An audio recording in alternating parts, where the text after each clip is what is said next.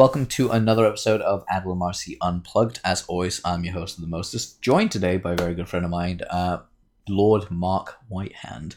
And we actually do refer to him as Lord Mark because technically, well, you are actually a lord, aren't you? Like, Yeah. on paper, he is a lord. It's kind of cool because it's one of the things that you get being in England. And real quickly, quick shout out to everyone that's sponsoring us today, and also just a reminder, go to our Apple ID place, go find us on iTunes, leave us a review, a star rating, some of your comments. I love reading them and getting back to you guys and really understanding how we can always improve the show. Also, real quick time, we are sponsored by, in this episode, Adler Marcy Unplugged, as always. Go there, check out the remaining episodes that we've actually uploaded. Check those out, I'm sure you'll love them.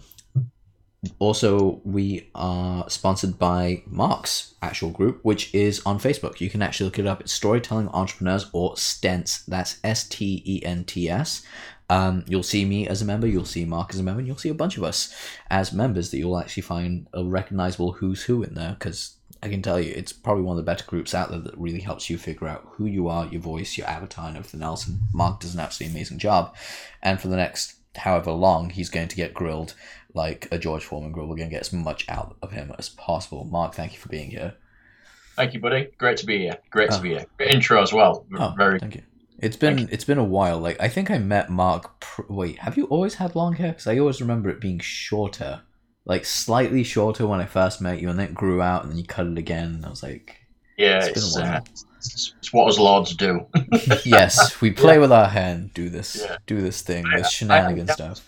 I had it down to almost to the hip when I was 21, and then went buzz cut and short and spiky for many years after that. And then just thought, I'm nearly 40. Can I grow it again? And I give it a shot, and it got down to the mid back region, and then everybody started calling me Lord again, and I'm like, it was just a nickname. It's on my Skype name, which I won't give away, so we don't have hundreds of people Skyping me, but.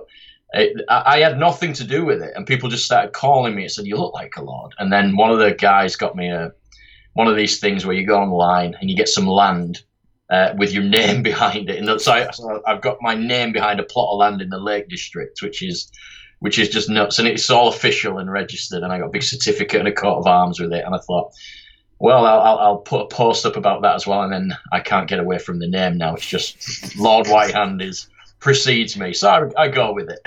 That's actually like the best thing ever, because I just love the fact that you can go with it. It's like, I have so many ways I can do this. But my goal is, because I'm 28, I want to get to the point where I'm in my 50s, and if I start going grey, I want to grow all my hair out as long as I can, because there is a model whose name I cannot remember, but he is so good looking. I'm straight, and I'm like, dude, you're like 50 and stupidly ripped and handsome.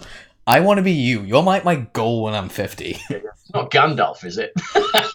No, it isn't. Then that would be less fun, unfortunately. He's a little bit older. I mean, he's a sexy motherfucker in his own life, but, whatever. 328, you can call the police on that one. You've got to be careful, dude, because if you end up like with this looking like a kind of Gandalf / Billy Connolly love child, it could go sideways real quick. Just bear that in mind. Just bear that in mind. I'll have to keep my body in well shape, because I don't want to get to that point. It's like, what happened to him? Yeah. Billy Connolly's love child and Gandalf's love child just kind of like he went on the donuts, dude. That's what happens. Depressed in donuts. All right, cool. So real quickly, because for the people that don't know who you are, I'd love to get an introduction from you as well about what you do, because essentially you do storytelling and on such a different level. It's like entrepreneurs specifically, but I'd love for you to just share what you do. Yeah, it came about as a bit of a mongrel of skill sets, I guess. My dog's trying to get out. Let him out as we. It was this. I was in the fitness industry. I'd been in the fitness industry since about 2000, and in the middle of all of that, I'd kind of moonlighted into property and a few online businesses and bits and bobs. And I've always been into creative stuff. I've been a drummer in a band since 13. I played with bands like Radiohead and Reef and On Tour and all that type of stuff. And so a bit like a creative aspect of it. All my studies were in art, architecture, graphics, all that type of stuff. So there was always this creative arm to me. And all fit pros tend to gravitate eventually. I say all, majority tend to gravitate towards coaching because they find that the people that they're helping, it's not so much that they need to know what to do. I mean, you can find out what to do on Google for free. You just go on YouTube and it'll tell you what to do. It doesn't cost anything. You don't need to pay for a trainer or any of that stuff. Yeah. But what trainers then start to struggle with is the mindset behind stuff, like the behaviors. And I got fascinated with that. So I went down that realm. And at the same token as going down that realm, I began writing about it. So there's these two creative outputs. And running parallel, so I got this coaching and writing thing going on.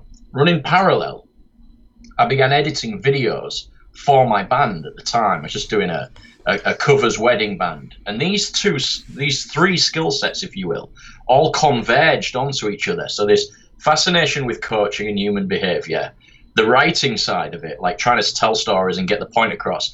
And I become quite good at video editing. And I got to this point where I'd gravitated out of fitness. I wanted to try and to get into coaching. It was incredibly hard to make a dent into the world just writing alone. So I started making videos with my little coaching message, if you will. And they were simple, they were basic stuff, but I was using, a DSLR and a microphone and a wireless mic, and I just figured it all out as a hobby. And then I was editing them and putting music on, and it was echelons ahead of what anybody else was doing. Yep. I thought, wow, this is going to be great to promote me. And then all of a sudden, I started to really feel the pinch of trying to build a coaching business. It was really starting to grate.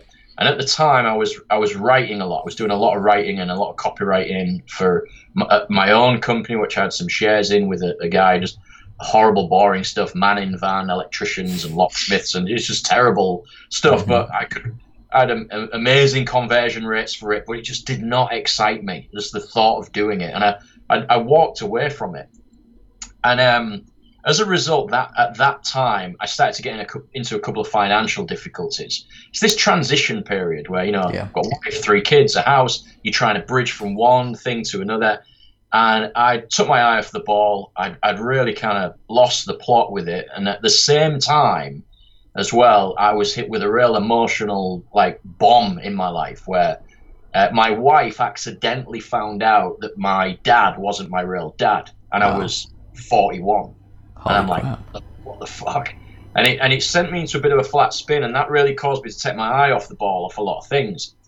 And of course, when financial pain strikes, you get real fast. You have to, especially if you've got children and dependents, you start to really pull your finger out, stop fucking around. You're spending all day looking at social media and just planning and coming up with ideas.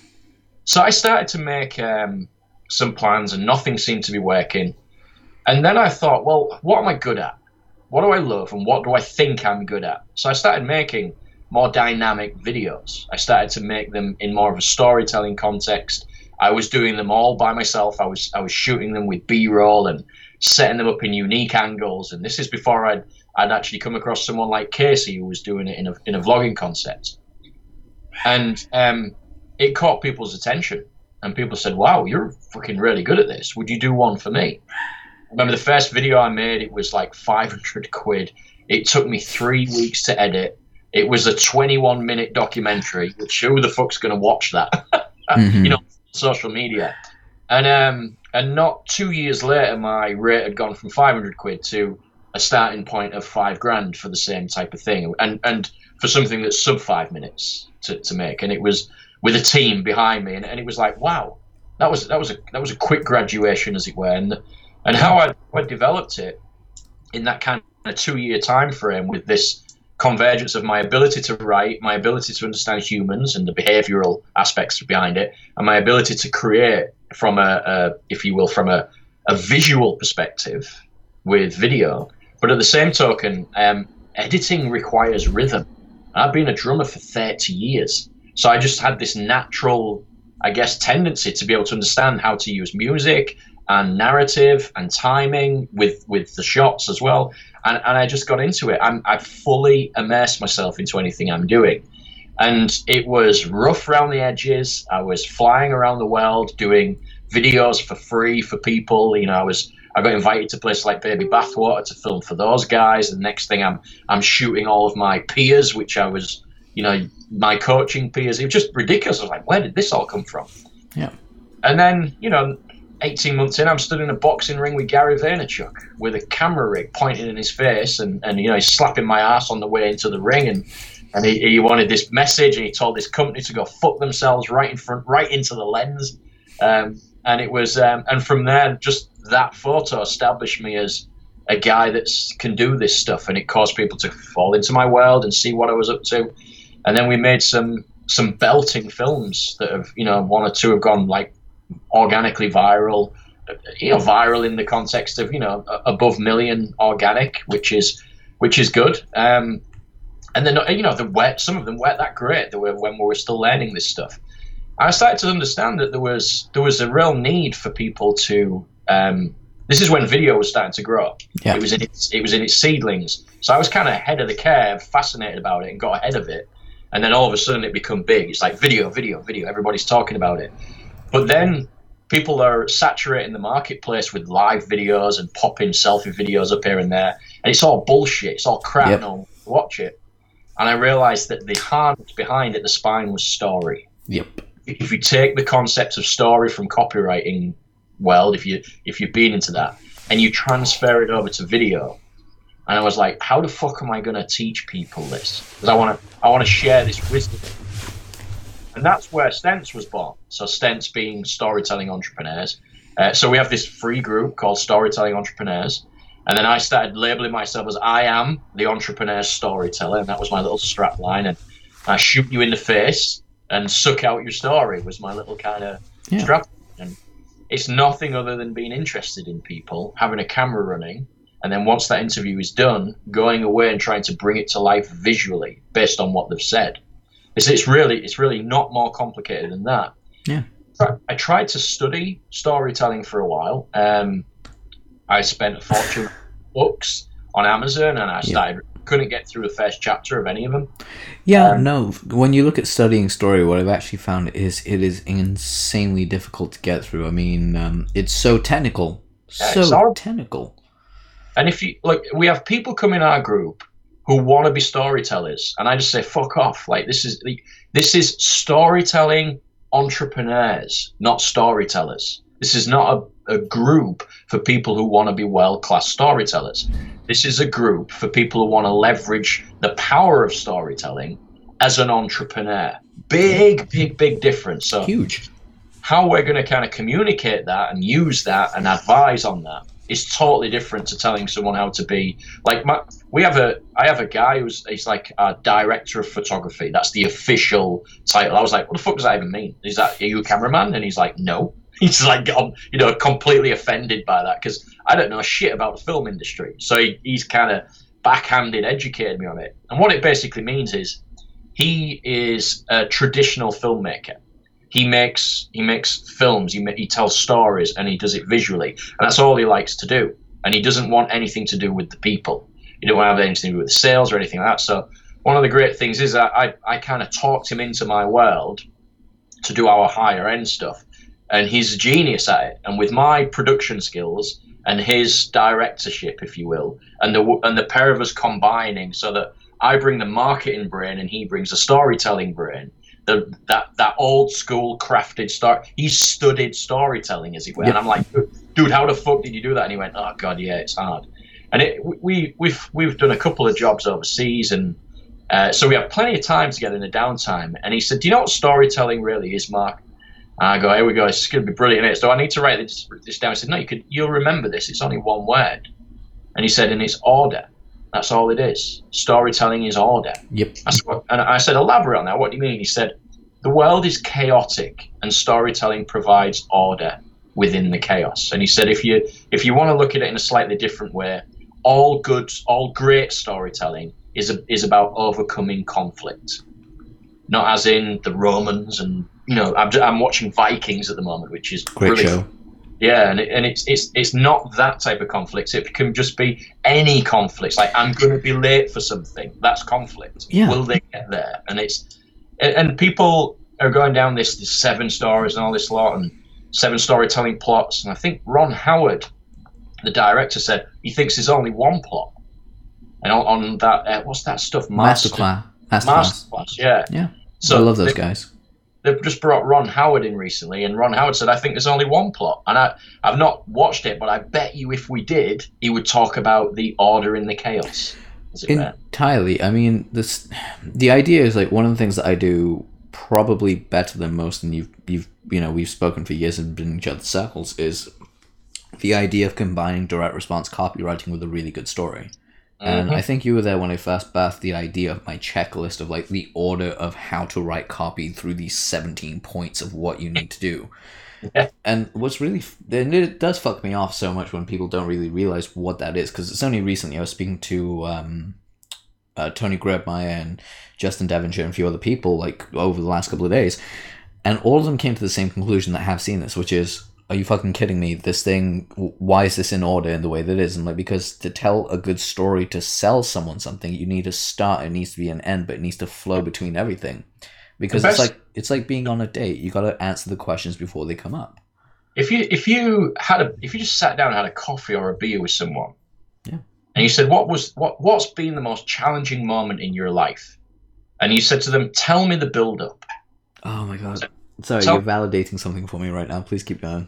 If you said, just tell me the build up to it, but most importantly, tell me how you felt on the way there. And you didn't give them any guidelines. You just said, be as detailed as you want. It doesn't matter, like, because they'll always say, only get to the Stephen King always says, just get to the juicy bits, like stuff like that. But if you just got them to tell you it as it was chronologically from the gut, and another guy, he's brilliant marketer, and I've worked with him, I shot with him, I've helped him on some of his projects and shoots, is Ryan Lee.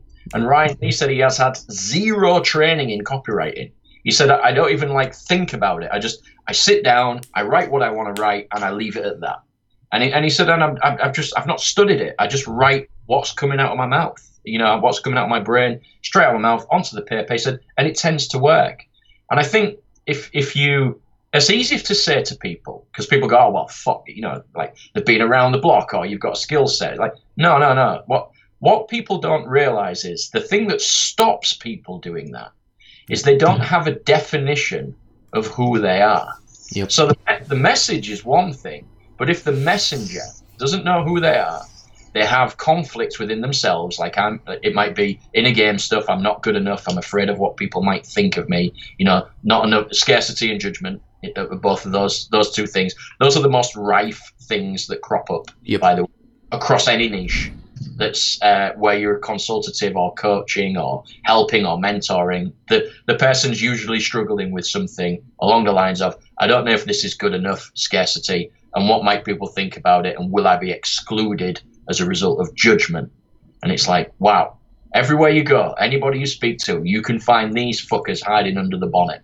Oh yeah, I've got them. I know I do. They come up all the time. I think we've had a weird discussion about this at some points as well, about how that shit stops me doing things. Yeah. And the interesting thing is in our paid world, so where people pay us to come and to help them with this stuff, we help them with two things, obviously the story side of it and the video side of it. Those are our wheelhouses, as it were. Not so much the writing side, predominantly that side. But when we get into the story side of things, I actually spend a disproportionate amount of my time not teaching them storytelling, but actually teaching them to undo a lot of the shit that they've been laden with, to not be that person. It's like, if you said to someone, the concept of wearing a mask, being somebody who you're not, I actually spend most of my time telling them to take the fucking mask off and just be themselves. And actually that there's nothing to learn or to teach or to improve upon on being yourself. I always said, don't be all you can be all that you fucking are already. That will be enough. And could you please do it as a first-rate version of yourself rather than a fucking second-rate version of some other fuckwit whose mask you're wearing? And they go, well, this is refreshing. I said, it's not refreshing. I'm giving you fucking permission to be free of it all. And then just get it out there. And this, they can pontificate over this and procrastinate for 6 months, and then they'll put one post out that's really from the gut, and it'll go fucking nuts, and their audience will go, wow. And I say, right, good, right, pat on the back, well fucking done, now do it again.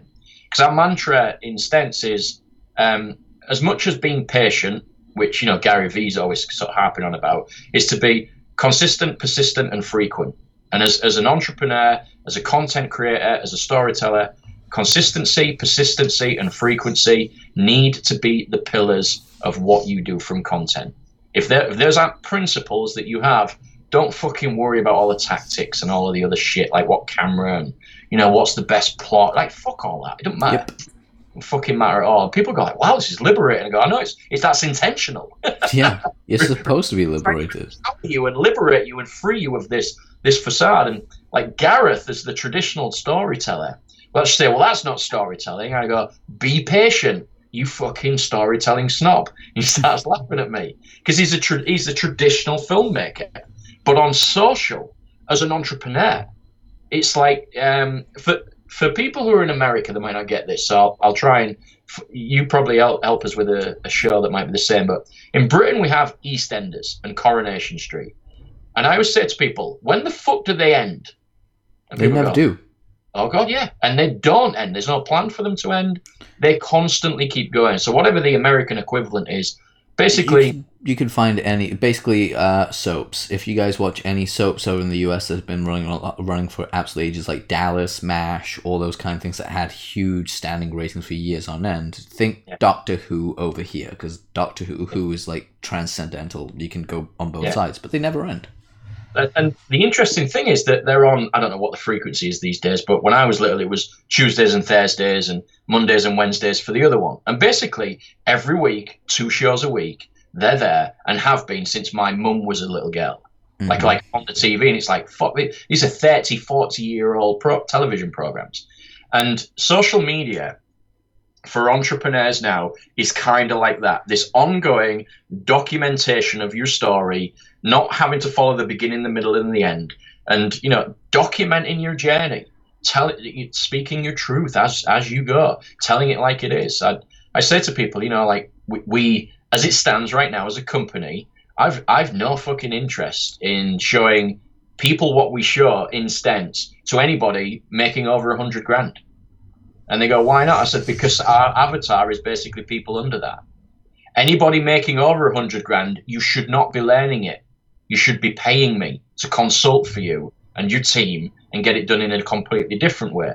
And that's the other arm of my business now. I've been approached by a couple of viral video companies, and they pay me a fucking significant sum now to consult for them. And the main reason being is the change in the algorithm. Yeah. Word got out there and they said, fuck, we got to make video now that creates an emotional response, which causes people to comment in a deeper way, i.e. 5 or 6 lines of comments rather than lol, a fucking emoticon on the end of it, and brilliant. This one word shit's gone now. And Facebook will reward you for the depth of your comments. So they're like, well, how the fuck do we make emotive videos? And a lot of these viral agencies, these viral video agencies and social media production companies are actually saying that they offer this, yet they had no fucking skill sets in-house to do it. So my name got passed around a few of them, and I've had a couple of meetings with a few of them and gone in and said, are you doing this? And they're like, how the fuck do you know this stuff? And I'm like, well, this is people. Like, if you got to remember, you're not in business. You have a company, and a company is a company of people, and that company of people are there to solve a problem that other people have got. Like, you're doing business, you're not in business. There's a big fucking difference. And if you look at it from that concept, people, if you don't know people, you don't know business. And this is the puzzle, the Rubik's Cube puzzle that we're trying to solve all the time. The human behavioral side of it all. And ultimately these guys are like fucking, it's like the box has been opened with me walking in. It's like, what about this? What about this? You could do this. What about that? That story should run like this. I'm like, fuck. They're poor old content managers who are sort of looking at me as if to say, fuck, we should know this. It's like, don't worry about it. Like, you only know what you can know. Like, the key now is take what I'm fucking telling you and apply it. And that's where it's got to go. But I was on a round table, like, podcast thing, whatever it was once, and it's like 7 storytelling, like, gurus, masters, whatever you want to call it. And I knew what the first question was going to be before the host asked it, and he was going to say, so why storytelling? Like, why is it important? And I was poised, ready to fucking launch in. And I said, I'll take this, just like really loud so that my dumb Yorkshire accent was top of the tree. I said, I'll tell you why storytelling, because fuck all else works. And the whole place just went silent. It was like, there's nothing else upstream of that comment. Why are you storytelling as an entrepreneur? Because fuck all else works. Yep. And if people aren't buying into that concept, then good luck with your facts, your figures, and your logic at trying to generate an emotional response so that people make a decision. And people go, well, oh shit, yeah, that makes a lot of sense. Of course it does. Tell more stories. Tell an ongoing story of your business. Share stories, borrow stories, tell somebody else's story. Tell a story of being on this show today. Yeah. And they're everywhere. So you can pick up experiences from every single thing. Like something that I come up with, like to take it back to like the business copywriting side of stuff and how this actually all melts in. There's this whole concept of hooks that everyone uses. I don't use hooks. I really don't. Like they just come out because what I look at is, okay, what is the core story that you're telling here, and what is the aspect that appeals most to the person that you're trying to talk to? And like figure that shit out, but be you. Like you can't. One of the things I was at a dinner last night, and I got asked what type of client do I like to work with. I said honestly, I work more with personal brands. I was like, I never once said that to anyone before. It just came up. I was like, I work with personal brands. Like why? I was like, if you gave me an idea between, okay, you can write for Tony, you can write for Jay, or you can write for I don't know, this other company that doesn't really have a story, which one are you going to go for? I'm like, 10 out of 10 times it's 1 and 2. Tony or Jay I'd write for any day of the week. Why? Because the story is so easy to, like, for me to interpret out and sell with. Your story, there isn't one. We'd have to make something to go with it. We'd have to interview people. We'd have to go through the other stuff and all the other fun stuff. I'm like, that is far too much work for the amount that you would have paid me. And there's no messenger. There's no face. Yeah. It's gonna fall. And the interesting thing now is that these companies are coming back down the line and finding people like us and going, how the fuck are these young bucks doing this? I always say, people say, who do you help, Mark? I said, well, entrepreneurs is just a label and a loose term, and like, who's truly an entrepreneur? I don't know. I picked that name back in the day, and it's staying. It just works for us. So it's business owners, and if you want to drill it down a bit, I say anybody that hangs their face off their business. And they go, what do you mean? I said, look like a personal brand. Like they are the face and the message. They are the messenger that literally embodies and owns the message. That's who I work with. So if Apple up, I'd go, well, who's telling this fucking story? It's like 9 engineers and a sales guy. It's like, is the fee really big?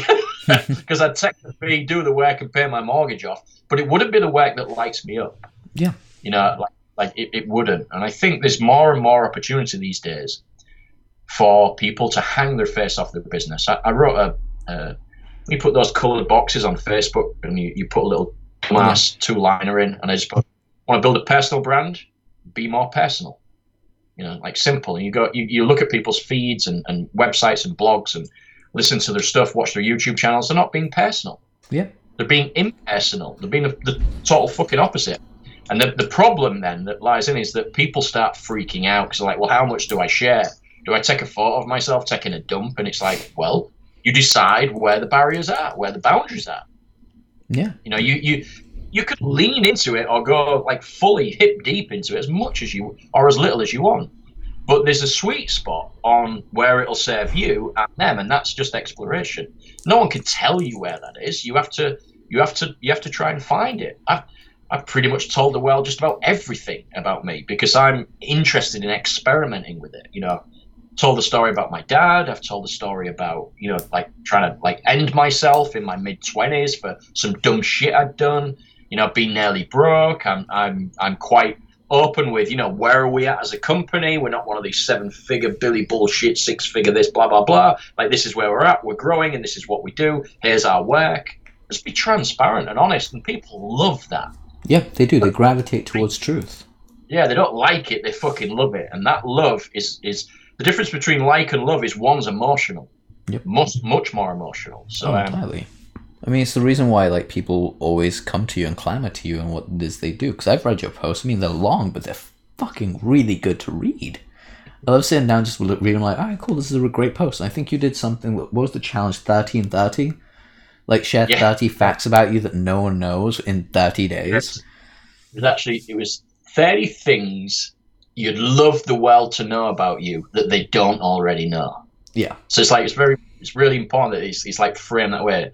30 things you'd love the world to know about you, assuming that they might not already know them, that you would love them to know about you. And it's like, it goes rabid every year, every sort of January. I wait for all of the Billy bullshit New Year's resolutions to wind down, people not getting mileage and leverage. I say, hey, try this. People just share simple stuff, like just dumb shit. It is. I'm not being derogatory. Just like, once I was in an ambulance and I farted and it made the ambulance driver laugh. Like, great, that's it, 3 lines. We know something more about you. That wasn't happening before, and now it is. And now you're not being judged, and you're actually being like welcomed in. This is the interesting thing, right? The one this will help your listeners. The most rife problem is judgment. What will people think of me? And you have plenty of like well-intentioned people saying, don't give a fuck about it. And that's easy to say, but it doesn't solve the problem. And I find what solves the problem most is if you actually explain to people what judgment actually is. Rather than helping them through it, just say, do you know what judgment is? And everybody shakes their head. And or they'll define it by saying, someone will say something about me. And I say, well, yeah, good or bad? They'll say, bad. It'll hurt. And I go, okay, right. So you think judgment's that. And actually what judgment is exclusion. So if 2 guys rock up wearing blue sweatshirts and they say, look, blue sweatshirts are the thing, and the third guy rocks up wearing a red sweatshirt, the black sheep, the odd one out, and the 2 blue guys gang up on him and judge him as a result of his one red shirt. He's not being judged, he's being excluded. He's not in the gang. And now you can just get rid of that scenario and go, well, let's look at humans then. How do humans behave? Well, if you look at Australia as an example, they're not spread all over the fucking place. They all live in these little pockets around the edge, all together. Why? Because humans want to be together. They don't want to be fucking excluded. And this is a human behavior.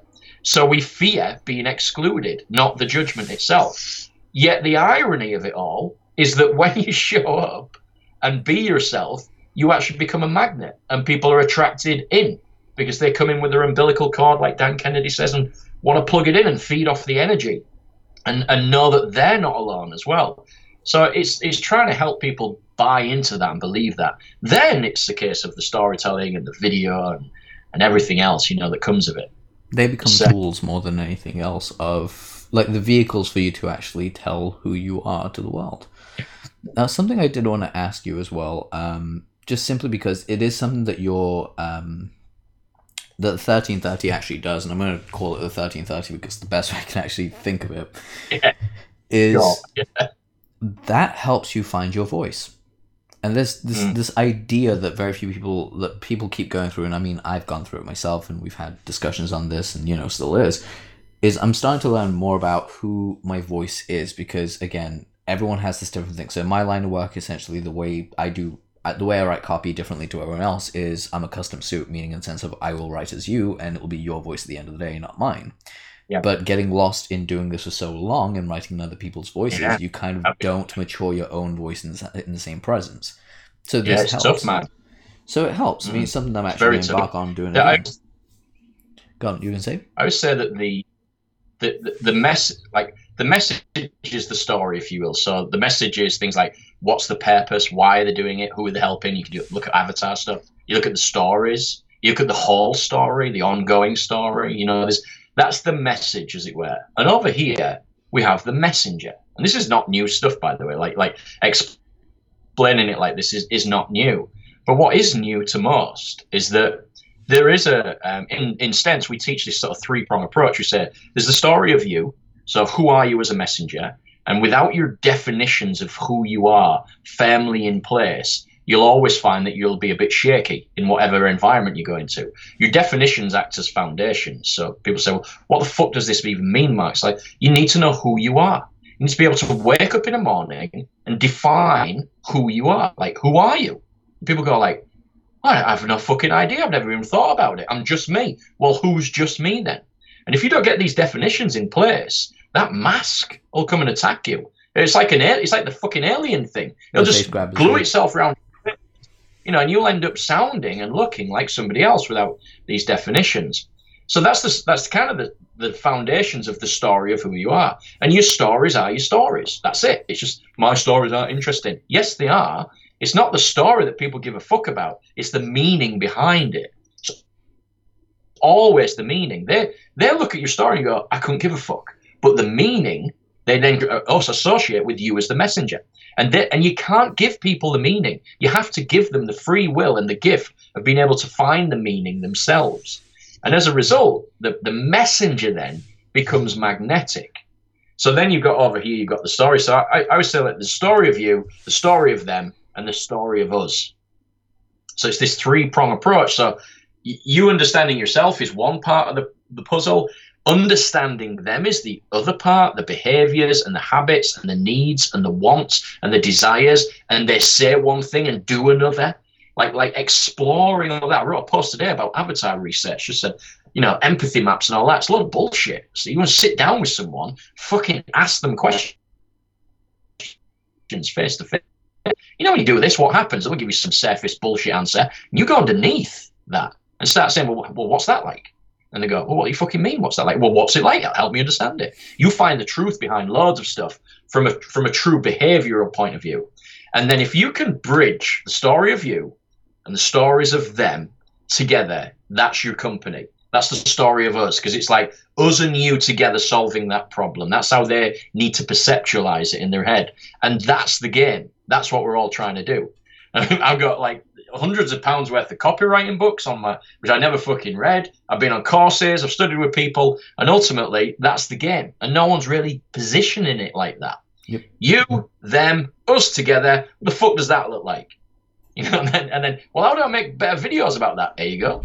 And it's everybody's trying to squeeze all the juice out of all of that into a one post or 1 4 to 5 minute video story. And I'm like, why the fuck would you do that? Yeah. Like let me ask this. How long's a book? Well, it's 300 pages, let's just say. How long's a movie of that book? It's 2 hours, 2.5 hours. Could we stretch this out a bit then, please? Instead of trying to ram it all into a one document, 1 page, 1 video approach, you got no chance in doing that. Yeah. So stretch it out chapter by chapter. Just let this start to bleed its way out onto the internet, into the real world. And so people can go, oh yeah. And I tell you what, right? This is the thing that makes it work when you're consistent. If you're inconsistent, this is what's going to happen to the viewer, to the audience. They'll not feel safe with you. And people go, oh, what about trust? Fuck trust. It's not about trust. It's about safety. The brain, the human brain, is not going around all day thinking, how do I find trust? It's simply saying, am I safe? Am I safe? Am I safe? It's saying it on a physical, mental, and emotional level constantly. That's the little alarm going off all the time, nice and gently. Am I safe? Am I safe? Am I safe? Me being on this show with you right now and going, yeah, I feel all right. He's keeping his clothes on the other end. He's happy about this. Yeah, I should really just take off my shirt for him.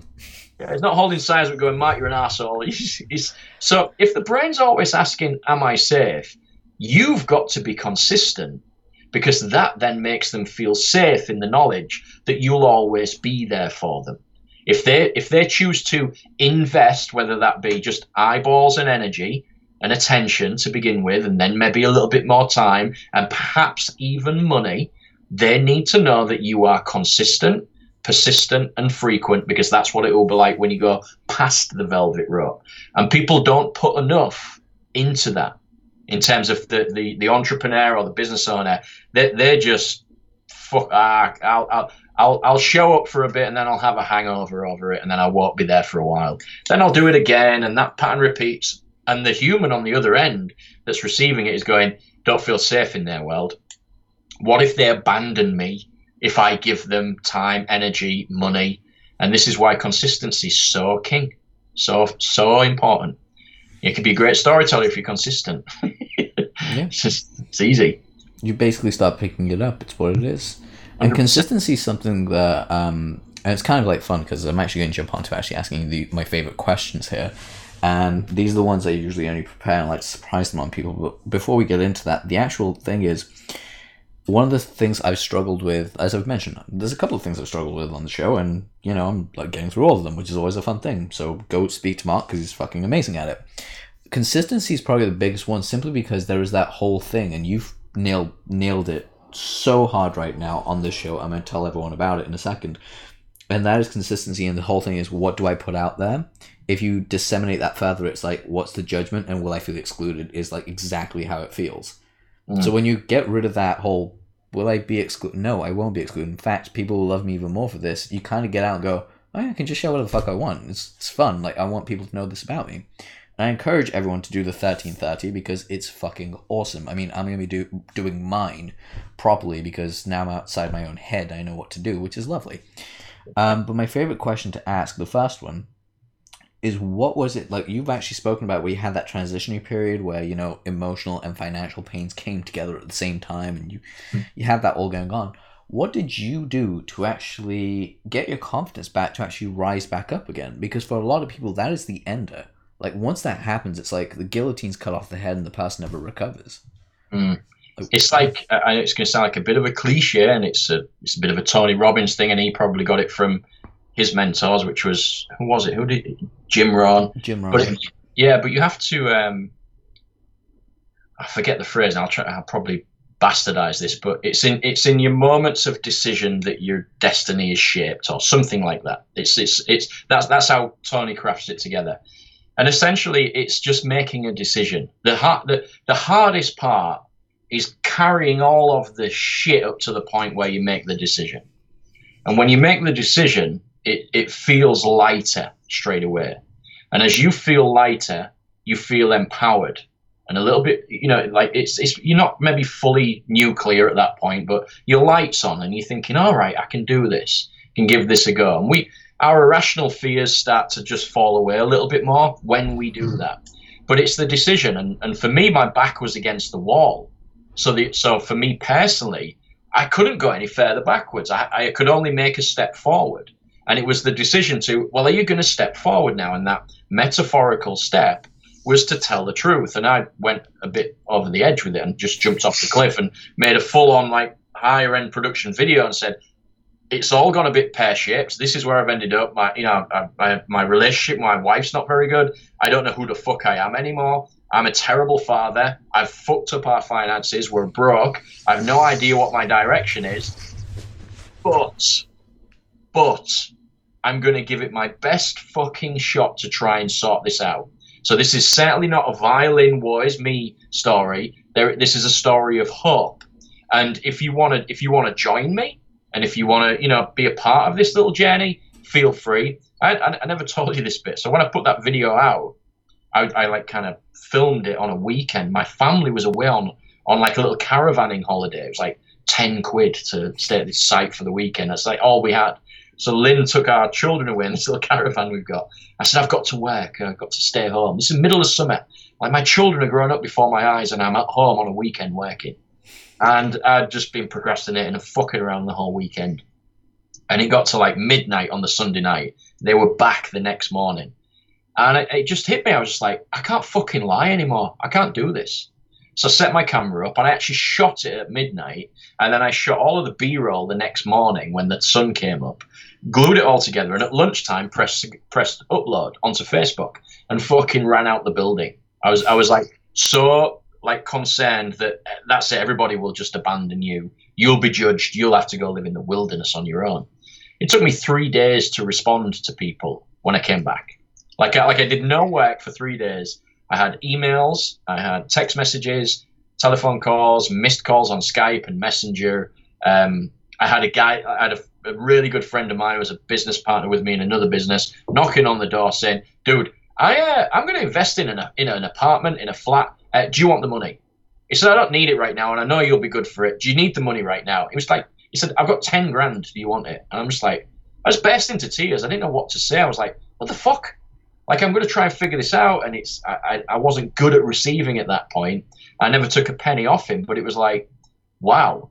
So I show up completely vulnerable, telling people exactly where I'm at. And it's not pretty. And I'm not, a high flying guy, as it were. And I get more fucking contact, more connection, more emotional reactions and responses of people reaching out than I'd ever had, ever, period, all combined, put together. And I thought, well, if I just stick my fucking marketing brain on here and look at this as a businessman, there's something in this. This is worth exploring.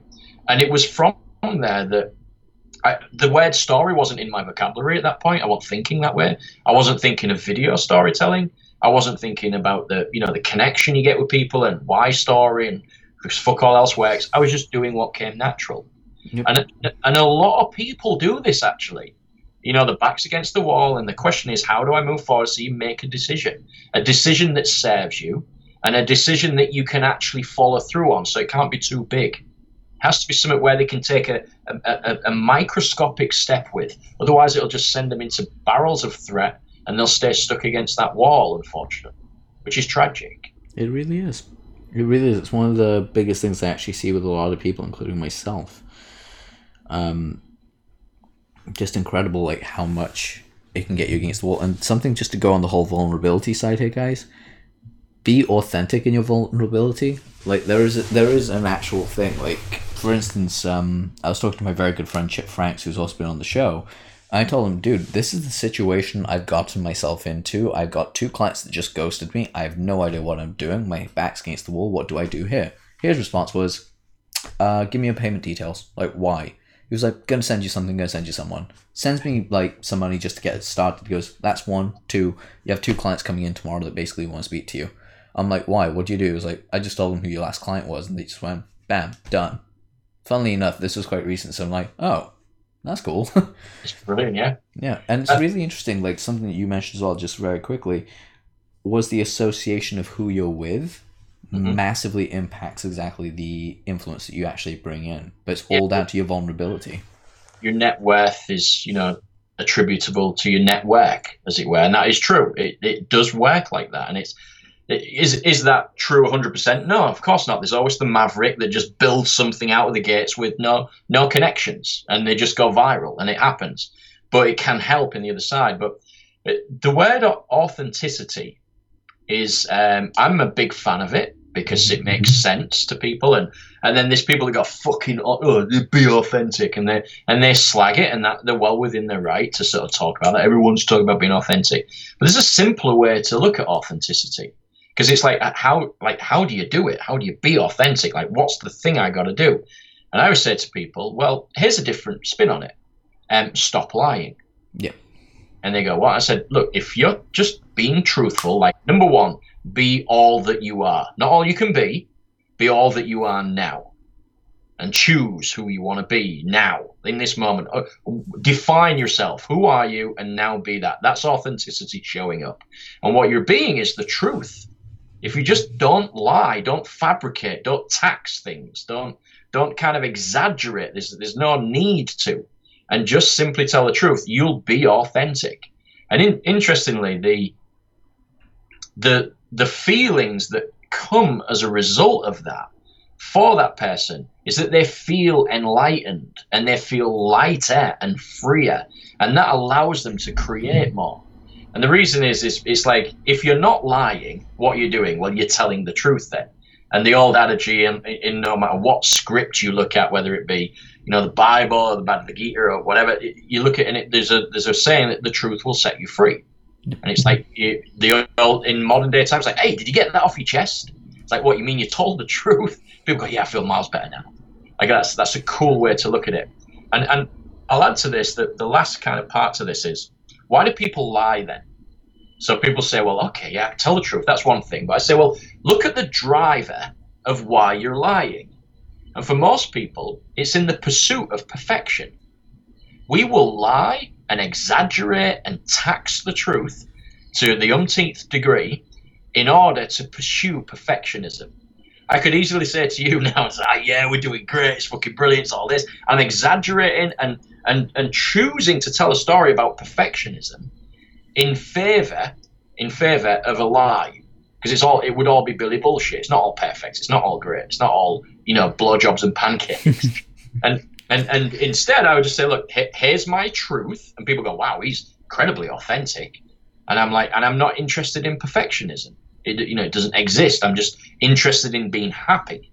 That's what all humans desire. Like everything leads to bliss. That's what we're all craving, as it were. We want to be happy. Hey, why are you doing that? Well, I'll feel really great at the end of it. What will feeling great make you feel like? What? How will it be when you're great? Well, I'll be happy. And if you ask them, well, what will that be like? And they can't tell you something above it. There's nothing above happiness. They'll use a different word for it, like bliss or joy or, ecstasy or whatever, but it's the same shit. They're just saying to be happy. And that's what people want. And it like, if you want to get into the deep side of things, but with a simple way to look at stuff, all human thoughts derive from a sponsoring thought, which sits above it. And there's two of them. One's fear and one's love. And it's that simple. If you can go right down every single thought and analyze them and say, that one's sponsored out of fear and that one's sponsored out of love. It is like the greatest dichotomy next to north and south. Like left and right, up and down, love and fear.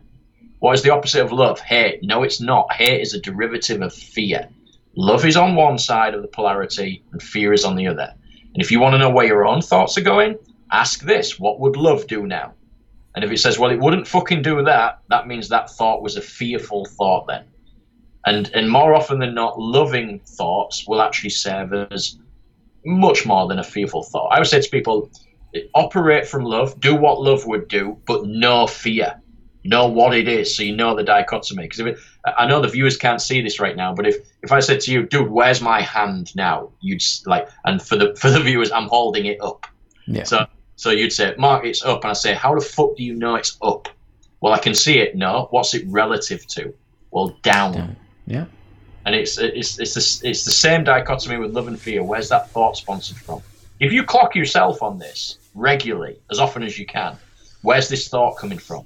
As I learned a new thing the other day, which was, if you're ever going to put something out there, put it out from a place of strength and no other place.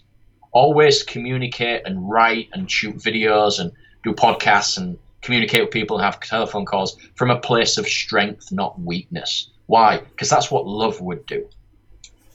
Simple as that. And it's like, well, can you be weak? What if you was reaching out to a coach because you don't feel strong? If you're reaching out to a coach, that is strength, not weakness. You might be experiencing weakness, but you're strong in the reaching out part of it. So, yeah, there's a lot of good stuff in Neale Donald Walsch's work for anybody that wants to explore that. Conversations with God and the whole series, it's epically written. It's brilliant. Absolute breath of fresh air, that stuff. What's really brilliant is actually I'm going through Conversations with God this year. Like, it's one of the 26 books I picked out for this year to go through. It's next after finishing up Stealing Fire, which is brilliant. But Mark, okay, cool. We're just at that point right now. Guys, check out Stents on Facebook or Storytelling Entrepreneurs on Facebook. Mark, it has been an absolute pleasure having you on the show and getting to know you better as well.